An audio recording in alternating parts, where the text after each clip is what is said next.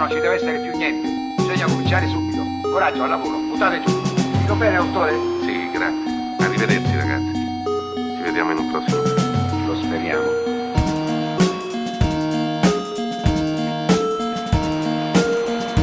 Ciao, marinai. Welcome to Cinema Italia, a podcast dedicated to the world of Italian cinema. Presented by me, John Bleasdale.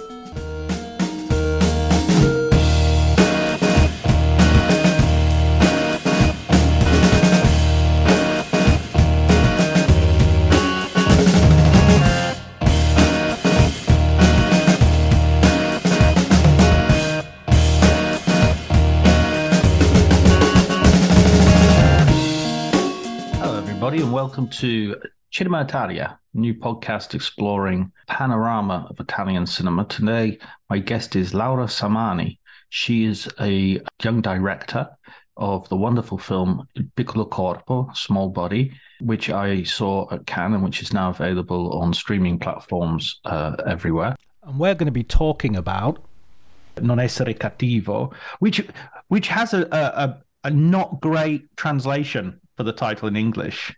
Yeah, it would be "Don't be bad," I think, but still, if something is not like properly working in a way in the translation, it's like a like word to word translation. But I'm not sure that it gives back the feeling of what it means, because it's a sentence that grandmas could say to the nephews or something like that. So it's like a common way of saying something in Italian, which is like telling someone that is younger than you or that is more riot than you are, but you have to be allowed to say kind of this sentence in order to contain, to restrain your field of action. And especially it's not bad, but it's mean. Don't be mean rather than don't be bad. In a way, don't be naughty, almost, isn't it? Like when you say to a child, don't be naughty. Yeah, naughty would be the perfect word, actually. Yeah, because it's like when someone doesn't behave properly, but it's not something that I could tell.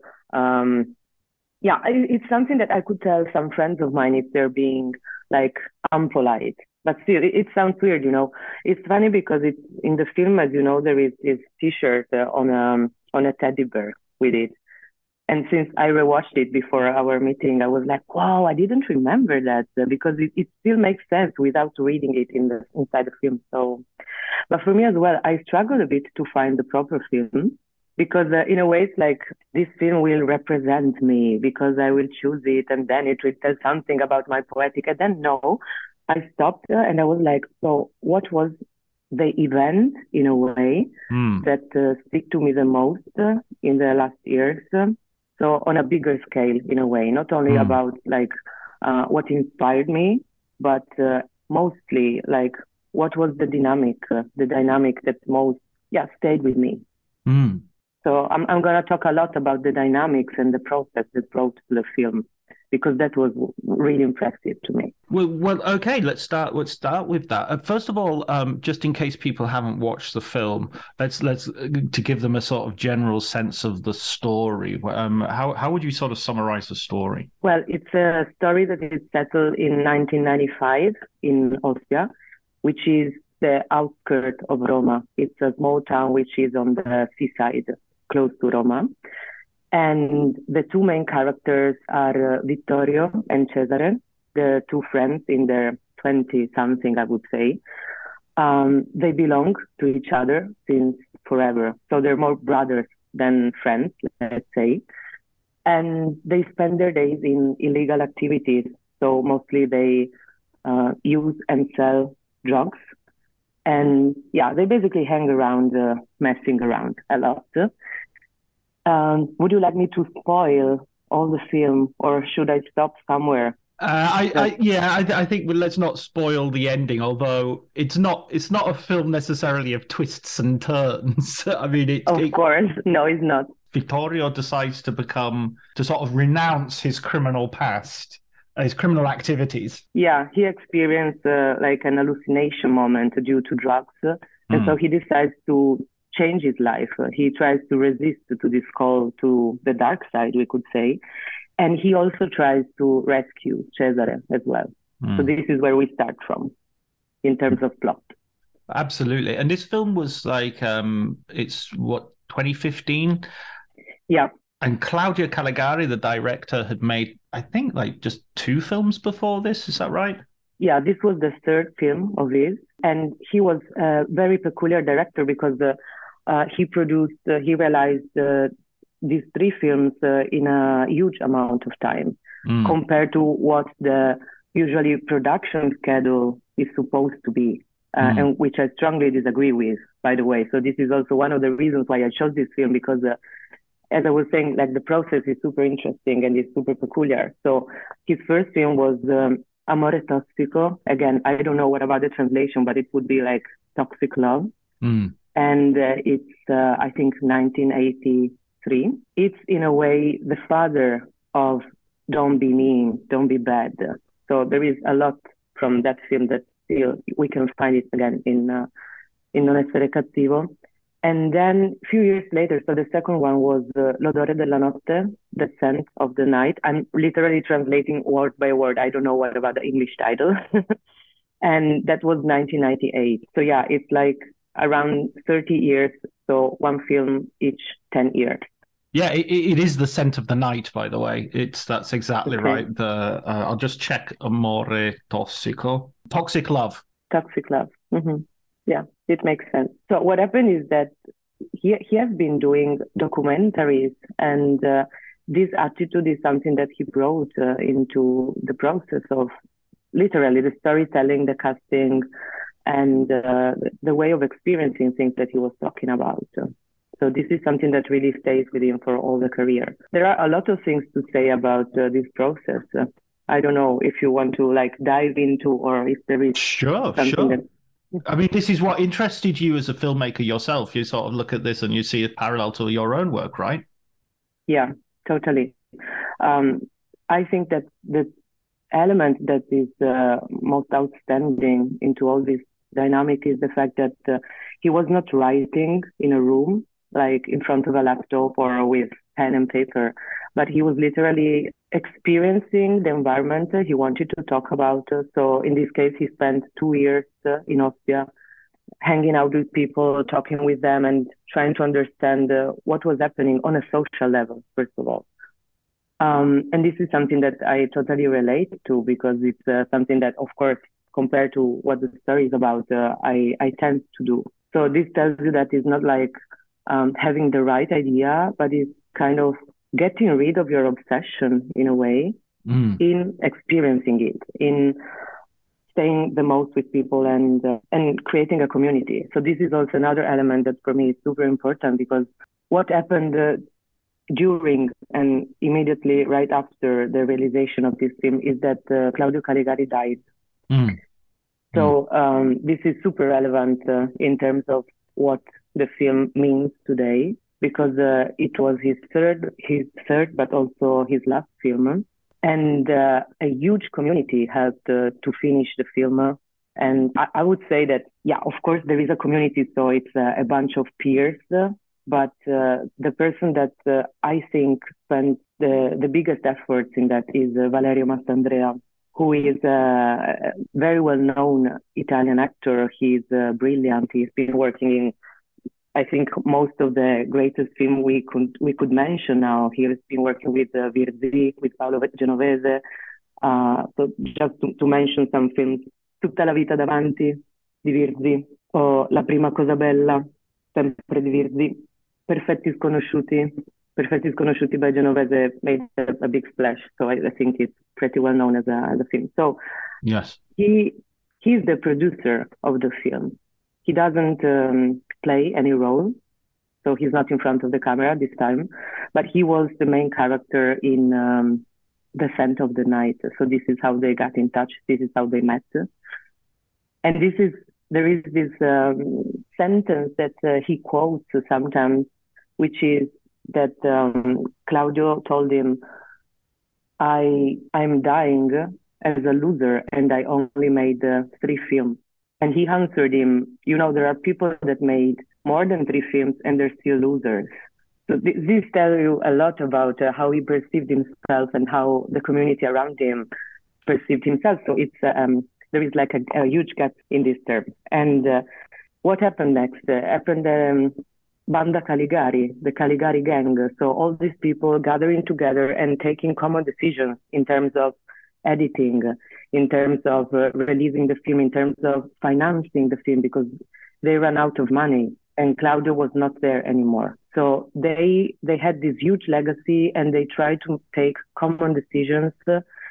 And this has a lot to do not only with art, but with the way you perceive the world, I think, to act as a community thanks to the film. So it's like the film was the pretext to get along, to get together and to create something, which I think should be the very ultimate goal to all of the cinema. So it's, as I often say, it is supposed to be like a funnel, not more than a funnel or a context, let's say. That's really fascinating, that because that's really opposed to that idea that we have so common of the auteur, of the one person making all the decisions, and we even sort of value them behaving badly as if that's some sign of artistic seriousness, that they're shouting at people and all the rest of it. But this is sort of the opposite of that, where there's a sort of democracy involved and there's an involvement of everybody. I mean, you have directed Small Body, Piccolo Corpo, which a fantastic film, which is available on streaming services in the UK and the US, I believe. Did you use some of the lessons that you see in Non Essere Cattivo? Don't Be Bad. Did you use those from that story in the production of your own film? I think so. Maybe not on a cautioned level, so I was not aware of it, but I totally relate to what we're describing in a way. Yes, because for me, the community is what is necessary and what is meaningful in the dynamic. So again, what I was mentioning at the beginning. So in terms of investigation, it's something that I do as well. So I literally love spending time in the location, no matter if it's just looking at the light changing through the seasons, through the day, or talking to people at the bar. Like literally spending time in the villages, looking for old people usually, and playing cards with them, losing every time. So drinking wine, and it sounds like I'm on vacation, this description, but it's more about like really getting in the mood, because the stories come out there. It's not just staying in the room and writing and typing what is on your mind, unless you're doing a documentary about yourself, of course, but then I don't think we would write a script. So this is the first part that I totally relate to, so the investigation.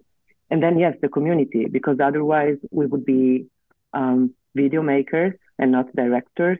So I think that the way I mostly feel comfortable with is perceiving the director role as someone who, yes, directs the path of the others.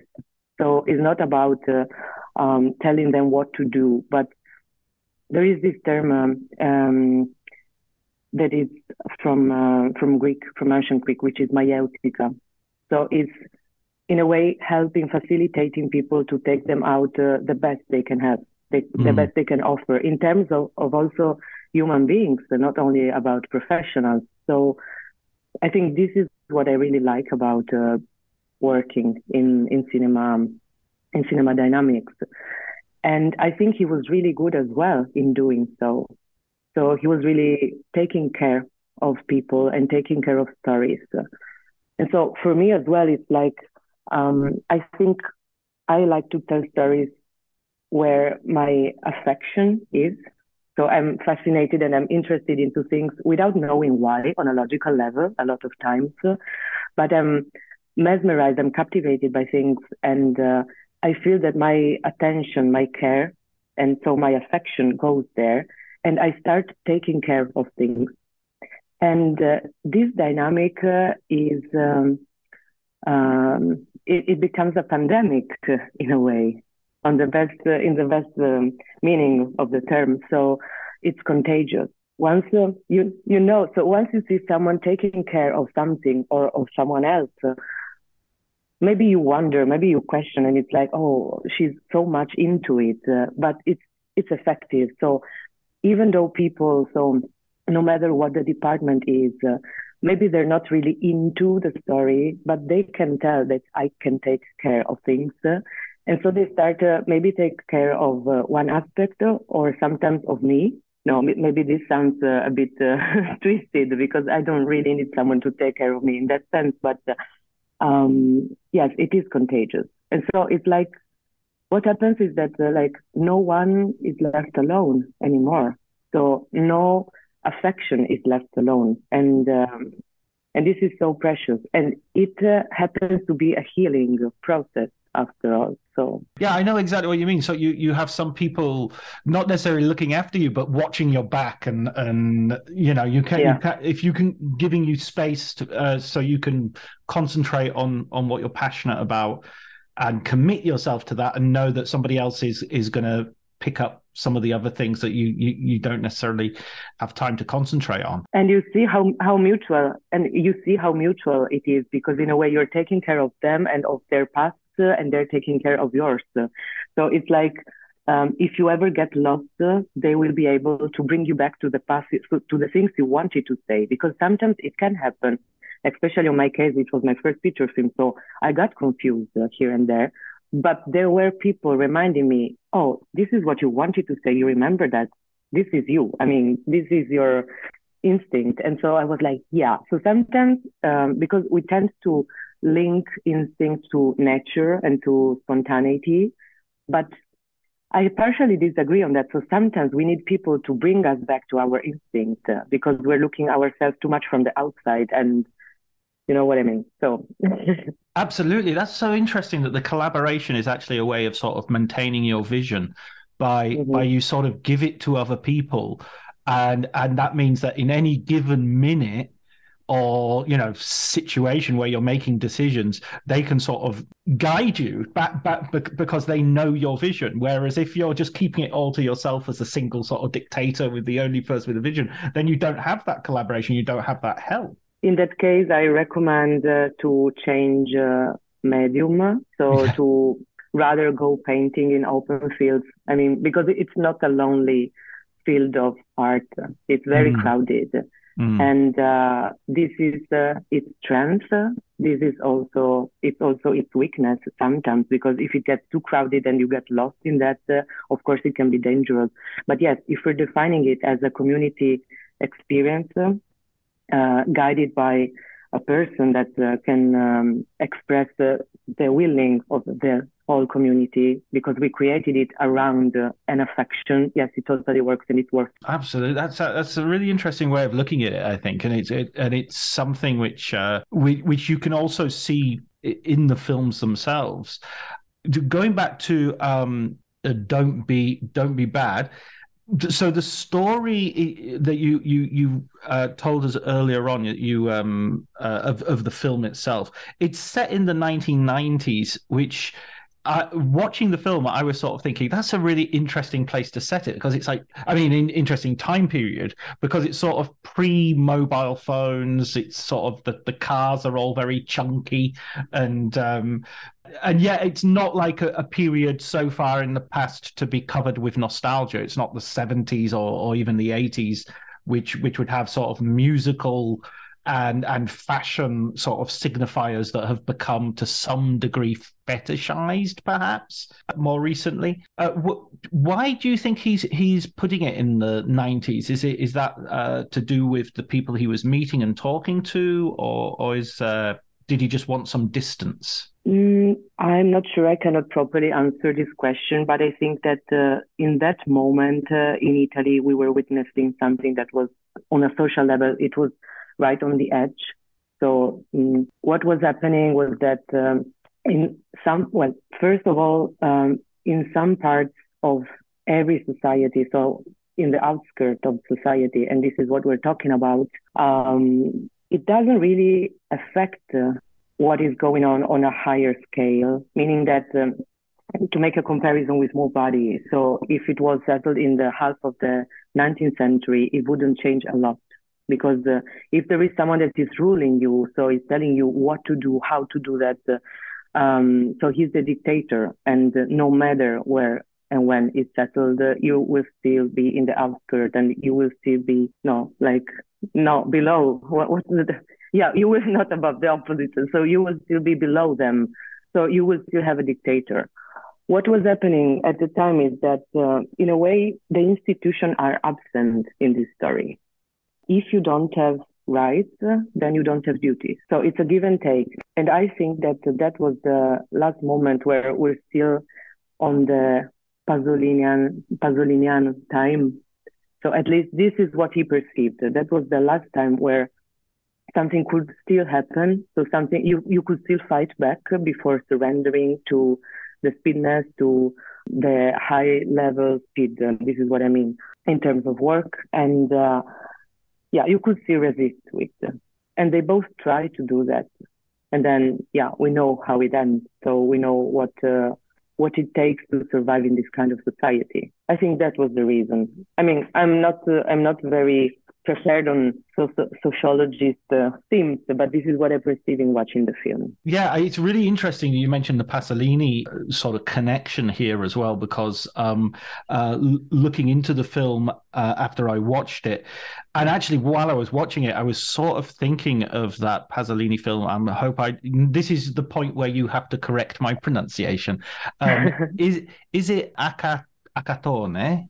Acatone, yes. Yeah, okay. Acatone, which is an early Pasolini film. It's his first feature. Yeah, it's his debut. And it's about a sort of guy who is, again, I think he's on the periphery of Rome. And it's it's a Rome which is, well, I mean, that's one of those interesting things, like Ostia here and the Rome of Pasolini. It's a place of sort of poverty. It's a place, in this case, non essere cattivo, it's very wintry. Mostly, I mean, it gets a little bit summery towards the end, but it's not il bel paese. It's not this beautiful sort of luscious place that you want to stay there and sip your Negroni while it's a place that is falling to pieces. It's a place which is a bit decrepit. A place of nightclubs and car parks and abusive, as you would say in Italian, the case abusivi, the sort of buildings which have been thrown up without much respect of building regulations. So it definitely has that connection with Pasolini, and it is that's what I'd not seen this film before you recommended it, and I really was interested watching it, fascinated in fact. Is that I love this strand of Italian cinema where you're watching stuff where it's really made for Italians. It's not made for a sort of tourist version of Italy. I think it's made for everyone in a way, because it's like to make a crazy link. If you think it's like Kelly Reichardt approach to cinema, so talking about the outskirts of society and pointing out without judgment. Without making it like a tautological essay on so this is society now, or this is what society used to be, but going back to primary instincts, to primary stories as well. So they're universal. They're very specific in terms of time and geography, but as well you could relate them to a lot of other countries and continents. Yes, of course, it's diverging from the nice postcards. But I think that every country, so every culture has its own postcards, and this is definitely not the one. You were mentioning like sipping Negroni and so on, so La Bella Vita and eating pizza and going around like exploring the city with a Vespa. But still, I think that every culture has its own postcard.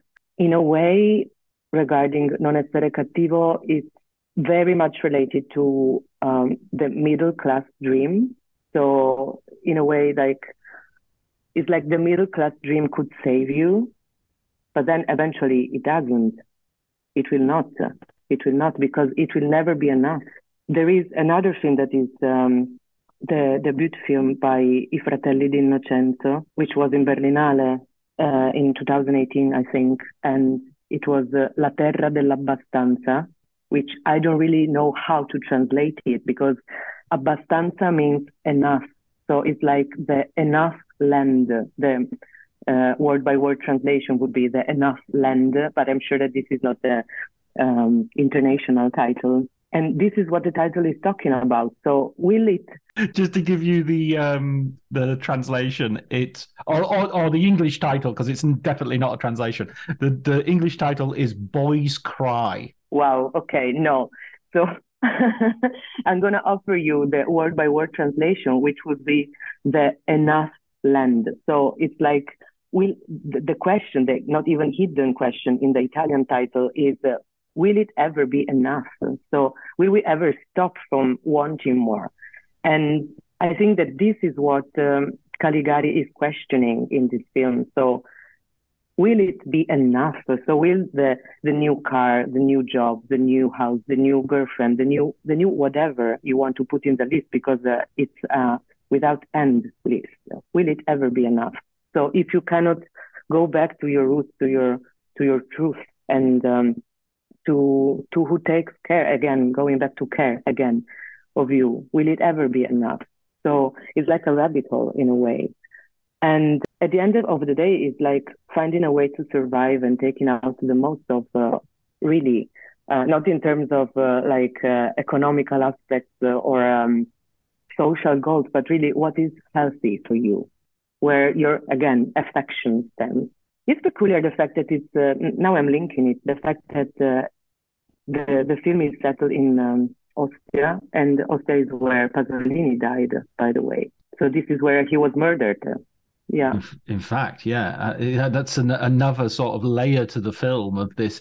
I mean, it's this kind of beach community sort of, and that sort of gives it. There's something very melancholy about the sort of the beach in the middle of the winter. I mean, there's a great scene in the film where they're playing football. It's sort of one of the sort of few scenes of like sort of unambiguous, to begin with, unambiguous sort of just mucking about and enjoying themselves.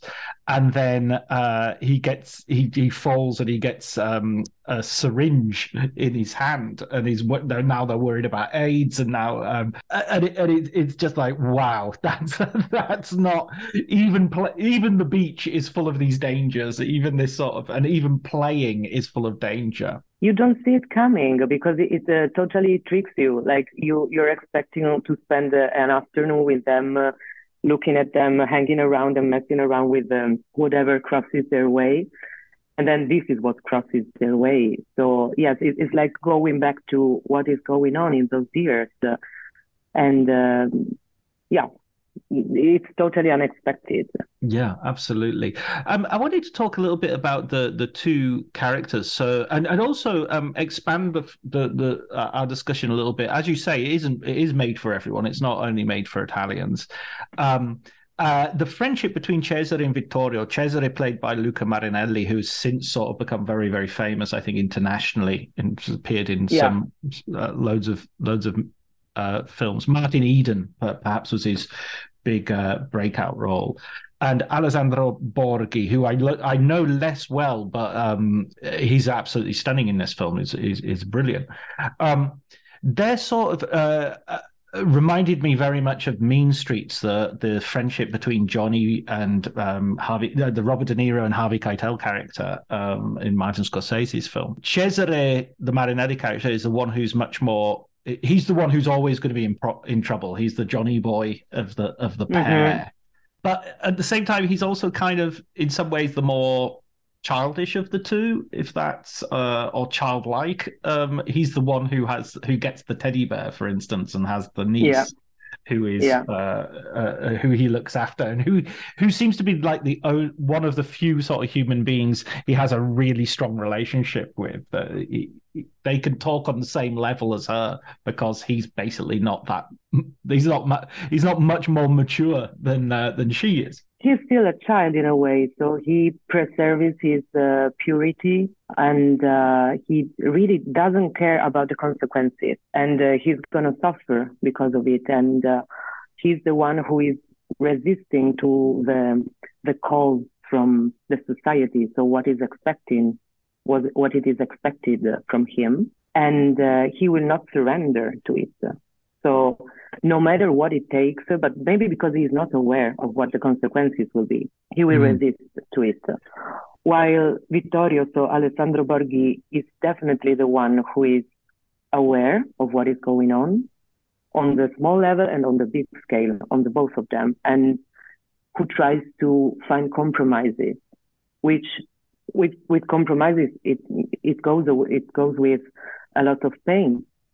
So they're both losers somehow on this dynamic, but one is resisting, so one is saying is remaining fair, truth to himself, and the other one is trying to find compromises.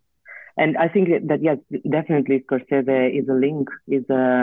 I don't know if it was a reference, like a clear reference in the mind of the director, but yes, the characters definitely resonate in Scorsese movie. And regarding the fact of how they ended up there, it's funny enough because they were both working already a lot. So both Alessandro Borghi and Luca Marinelli. Luca Marinelli, especially before this film, he had several small roles in other films, and he was already the main character, so the main actor in Solitude of Prime Numbers by Saverio Costanzo. But this was the film that definitely was the film for the both of them. So after that, they were like in the Olympus in a way. And also Silvia D'Amico, who plays the girlfriend for the both of them, by the way. So she's the girlfriend of Cesare at the beginning, and then she happens to be the girlfriend of Vittorio. No, the other way around. So at the beginning, she's the girlfriend of Vittorio, and then the one of Cesare. They made a splash after that.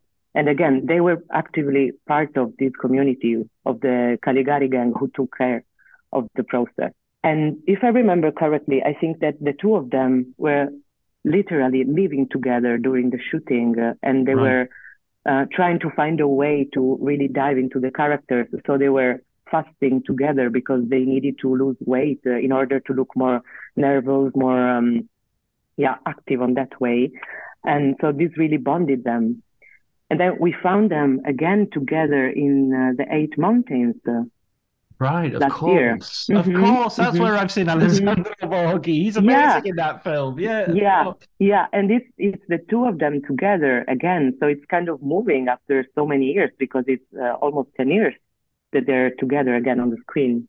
That's playing again something that is like more brothers than friends.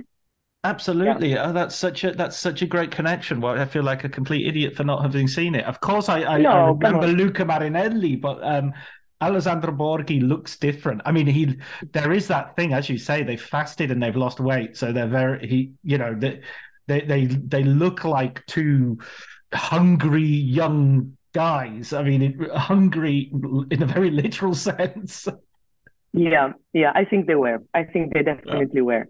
Yeah. But also, I think it affects your acting when you're really hungry. You know, I usually get bad when I'm hungry, so I get hungry. Like, yeah. I get angry when I'm hungry. So, yeah. There's that brilliant scene as well I wanted to point out. I mean, there's some really good comedy in here, even though, you know, it's a film about sort of doomed youth. It's a film about people who are trapped in a sort of noirish sort of criminal environment that is quite familiar as a cinematic thing. But there's also sort of the comedy of like them trying to live their lives as normal workers, and you know, it's almost like becomes almost a silent comedy sort of scene where he's knocking things over and ladders are tipping over and such because they're so incompetent. And I really liked, even though it shouldn't really be a comedy scene, but it did feel like it was in that there where they sort of have a fight, and it starts off as a very serious fight, but by the end of it, they're sort of both lying on the floor, just weakly slapping each other and trying to get. And there's that sense that these guys are never really going to hurt each other, no matter how much they argue and fight. No, and they also know that it could go on forever. So what's the point in being so energetic in fighting? Because it will never end. So it's better stop slapping each other. Yes, and in a way, it's kind of it could also become a caress in a way, a tender way of being together. Because they're bodies that they belong to each other. Yeah, I did think that as the scene progressed, I was thinking, oh, wait a minute, is this going to go into a sort of a homoerotic, area? But even without that as a sort of explicit thing, there is an intimacy that doesn't necessarily even have to be sexual, which is still which is there, which is these guys are completely comfortable with each other, completely, they've, as you say, they've known each other since the year dot, and they're that pairing that's it's so enriched the film now to think that they come back in Eight Mountains. That's it, right? Yeah, Yeah. yeah, Yeah. absolutely, absolutely. Um, when this film came out, then you said it sort of established these actors and established and it had an influence on Italian cinema. It was. I mean, I saw that just by serendipity. I know you're in France at the moment, but by serendipity, I'm in Italy, and the Netflix started showing it this week. Yeah, I read it and I was like, wow, this is perfect because I hope that well now people will have chance to watch it because the fact is that Caligari was left out from the big audience and the big business logic, mostly because of his way of working, I think. So because of his schedule, because we don't have to forget that we're always dealing with an industry. So we don't talk about the industry of the water painting, and there is a reason why, but we talk about the cinema industry. So as well, I suffer of it sometimes because it's like there is someone demanding you and asking you to be on time, to follow a schedule. And as we both know, and as we all know, is not about like having an idea while you're having your shower and then the day after that you're shooting. It takes time. You have to be stubborn, you have to be resilient, and you have to find money to convince people. So it takes a lot. And sometimes you can get lost in that. But most of all, it takes time to go to the core of things. So I think that there is kind of a misreading of how the creative path goes, at least talking on my perception. It's like you don't find the idea hidden in a field inside a box and you undig it and it's ready and then you shoot it. It's not like that. It's not that there is a fairy coming and whispering in your ear. I wish it was, but no, it's more fun like this. You have like an intuition. You don't even know the reason why. So you start this process of investigation that we were mentioning, and it's like rebuilding something that is not there. So it's rebuilding something that, according to what Caligari wants to do, is naturalistic, but is not real. Mm. And it's really like a process of going back to something that has been built and like rebuild it and destroyed every time, because then you will have to do this process with every department all the time. You will question the process. You will question the idea. It's very easy to get lost in this, like I'm getting lost in this sentence because I don't really remember how I started with. But in a way, yes, he was left out from the very big audience because he was slow, and I'm using quote because I don't really think that he was at all.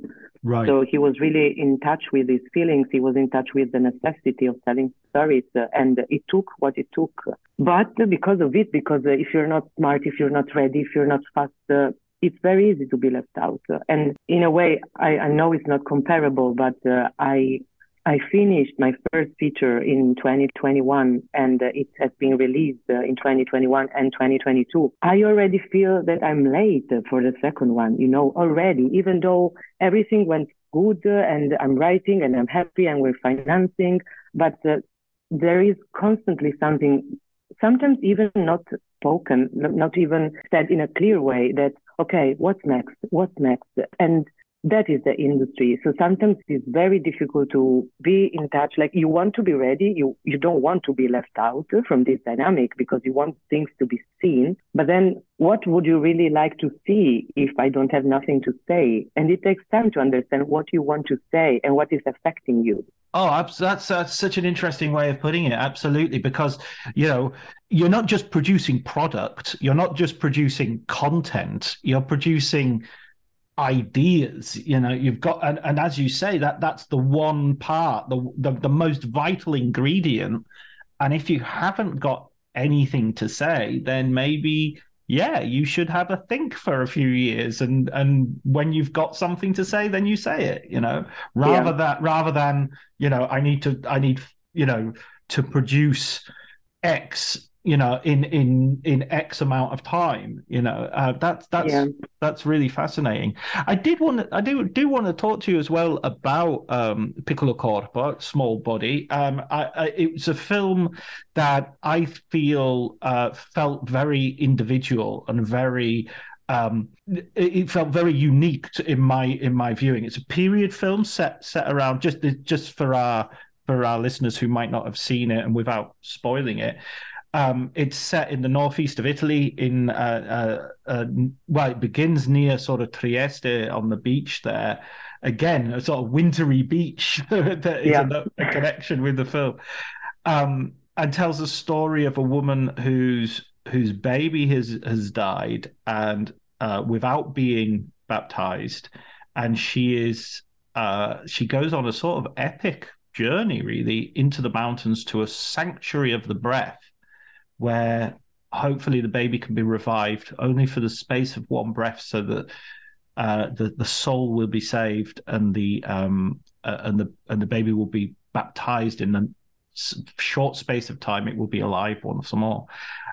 This is such a magical film, and it's so magical, not in a sort of, well, going back to the fairy again, not in a sort of fairy dust way, not in a fairy dust way, but in a, it's just got such a presence of myth in here, and the possibilities of other realities, and yet at the same time it's absolutely earthy, and I'm saying all this so that you don't have to sort of advertise it yourself, if that's okay. I hope I'm not misrepresenting it. No, you pitched it perfectly. You pitched it perfectly. Oh, Really. brilliant! Yeah. So, and the reaction to this film was amazing. You got some great write-ups coming out of Cannes, and you won some prizes. You won prizes across the board in Italy as well. There was the Davide Di Donatello as best debut, and well, I could mention the European Film Awards as best debutant. Yeah. So yes, now you're feeling this pressure about and I don't want to add to that pressure by saying, so what are you doing with it? but I mean, and you feeling that pressure, as you've just said, it's also, there must be a part of you that's also feels that you're in quite an enviable position, that you are in a moment where you, as an artist, you can do this. You know what I mean? It's like a musician who's played their first gig, and they're like, okay, I know I can do that. I know I can get on stage and play this. The fact, John, is that I don't really feel it. Like, I don't feel any position in a way, because I'm really grounded. So yes, I feel the pressure in terms of time sometimes, and well, starting with the fact that I totally think and hope that people survive no matter what I'm gonna do, so they don't stay up night thinking, oh, what's gonna Laura do next? So, and I highly recommend. Do. No, don't, because I think life is much more interesting lived in your own shoes, in a way, not expecting things from other people. But of course, it's about expectation for everyone in his, her, their life. So yeah, what I feel the pressure sometimes, and I think that this is something that we don't talk about enough in this society. So, but regarding every job, regarding every role we play in other people's life, and sometimes we pretend we're cool with that. Like, oh yes, of course I can deal with that. I can deal with this deadline. I can deal with this expectation. Again, I try to find solutions, like practical solutions, to experience life properly. And I'm not talking in the terms of what my job is, but who am I as a human being? So I love being surrounded by people that I love and that hopefully love me back in a way. So I don't really believe in that way of saying that we should all take our enemies even closer, that our friends. I prefer to have friends closer than enemies because I don't want to be pushed back by anyone. So, but yes, this is definitely in our business, in our environment, is definitely something that we don't really share because we think it's like not nice maybe to say. I feel the pressure now because it feels like, oh, you have everything. But what is everything? I mean, it's amazing receiving awards because, of course, it can put the spotlight on what you're talking about. But you are not the film you did. You are a person. You're not the job you're making. You're not. So it's already past in a way. So I tenderly love Small Body because it's my son or daughter, we should say, in a way. But that film walks on its own legs now. So I'm not there to carry his, her, their ends anymore. So, and it was not like that since the very beginning. So again, going back to the community, the film is not mine anymore once I started talking about the idea with just one person. So as soon as you start talking with someone, you are already a community. And the fact that I love the most is the fact that, especially Small Body, it's all about community because we had like a heritage, like a legacy from what the real pilgrimages were. So there was an existing community even before the film, even though it's far away in the centuries, starting with the 16th century. There was a community of people pilgrimaging to these shrines, to these sanctuaries. And then we were a community in rebuilding this story in a way. So already the troupe is, the crew is already a community. And then there is the audience community, which brings together people from foreign countries. They don't speak the dialect. They are not Catholic. I'm not as well, but who cares about limbo anymore? I don't personally. It doesn't even exist anymore since 2007, but still we know what loss is. We know how painful it is being detached from things we love. So I love this fact of having like a red line, like something connecting all these communities. And in a way, we can go back to Caligari again. So I love the fact that there is a community taking care of your legacy again. Someone's carrying the light, and the light doesn't belong to any one person. It's just it's just passed on. As soon as it's sparked, it belongs to everyone. And you don't lose anything in sharing that. It's a very like a socialist way of thinking about art. It's not like it's mine, it's private, and I'm going to keep this secret forever. So like, for example, it's something super difficult at the beginning for me because now that I'm writing the second feature, I want to talk about it with everyone down the street, sharing ideas and asking questions like, have you ever experienced this or that? And then no, because it's not time yet. So of course there are like marketing strategies, industry issues. So you don't have to talk like, yes, but not that much. So you have to really be careful about the amount of information to give. And this is working so badly with my attitude because I really love sharing. That's the fact. And this is why I'm telling that for me, it's a funnel cinema. Right, it's just going on. It's like a river that it's hard to stop. I mean, it reminds me of the lines from Percy Shelley, the poet, talking about love. He said, "Love in this differs from golden clay, that to divide is not to take away." You know, you share it doesn't mean it doesn't mean if you share it with two people, it doesn't mean they get half each. It means they get one and one, so it becomes two. You know. Yeah, and it's like the flame that you mentioned. It's like when you light up more candles, you're not losing the fire in the original candle. So it's still there. Absolutely. That's amazing. And I totally sympathize with you as well as a writer. I'm someone who's often thinking up new ideas and putting them down on paper, and I have to restrain myself from giving everything away by telling everybody about it, you know, because that's my first. I guess it's like a storyteller. I mean, my impulse is to tell stories, and that means speak to people about these things, you know. So so you start a podcast. That's a great idea of sharing and being together because. Eventually, at the end of the day, it's all about not being alone with our feelings, I think. Not in terms of fearing loneliness, because it's also nice sometimes, but in order really to see if, like to verify that also other people feel the same way we're feeling. Absolutely. Absolutely. Yeah. Well, listen, Laura, that's been absolutely wonderful talking to you about non essere cattivo, don't be bad, or don't be naughty would be our translation, but there you go. The English title is Don't Be Bad, and I think you could find it. I mean, we can find it in Netflix in Italy. So have a look on your streaming sites. I'm sure you'll be able to find it. But the best of luck with your new film, and I can't wait to see it. Thank you so much. Yeah, I can wait to know more about this project since I'm in the developing moment yet. So Brilliant. Brilliant. thank you for inviting me, John. I'm super happy. Thank you so much. Great. Thank you, Laura. It's lovely to see you. Have a good Sunday. You too. Okay. See you in Cannes. Ciao. Ciao, ciao.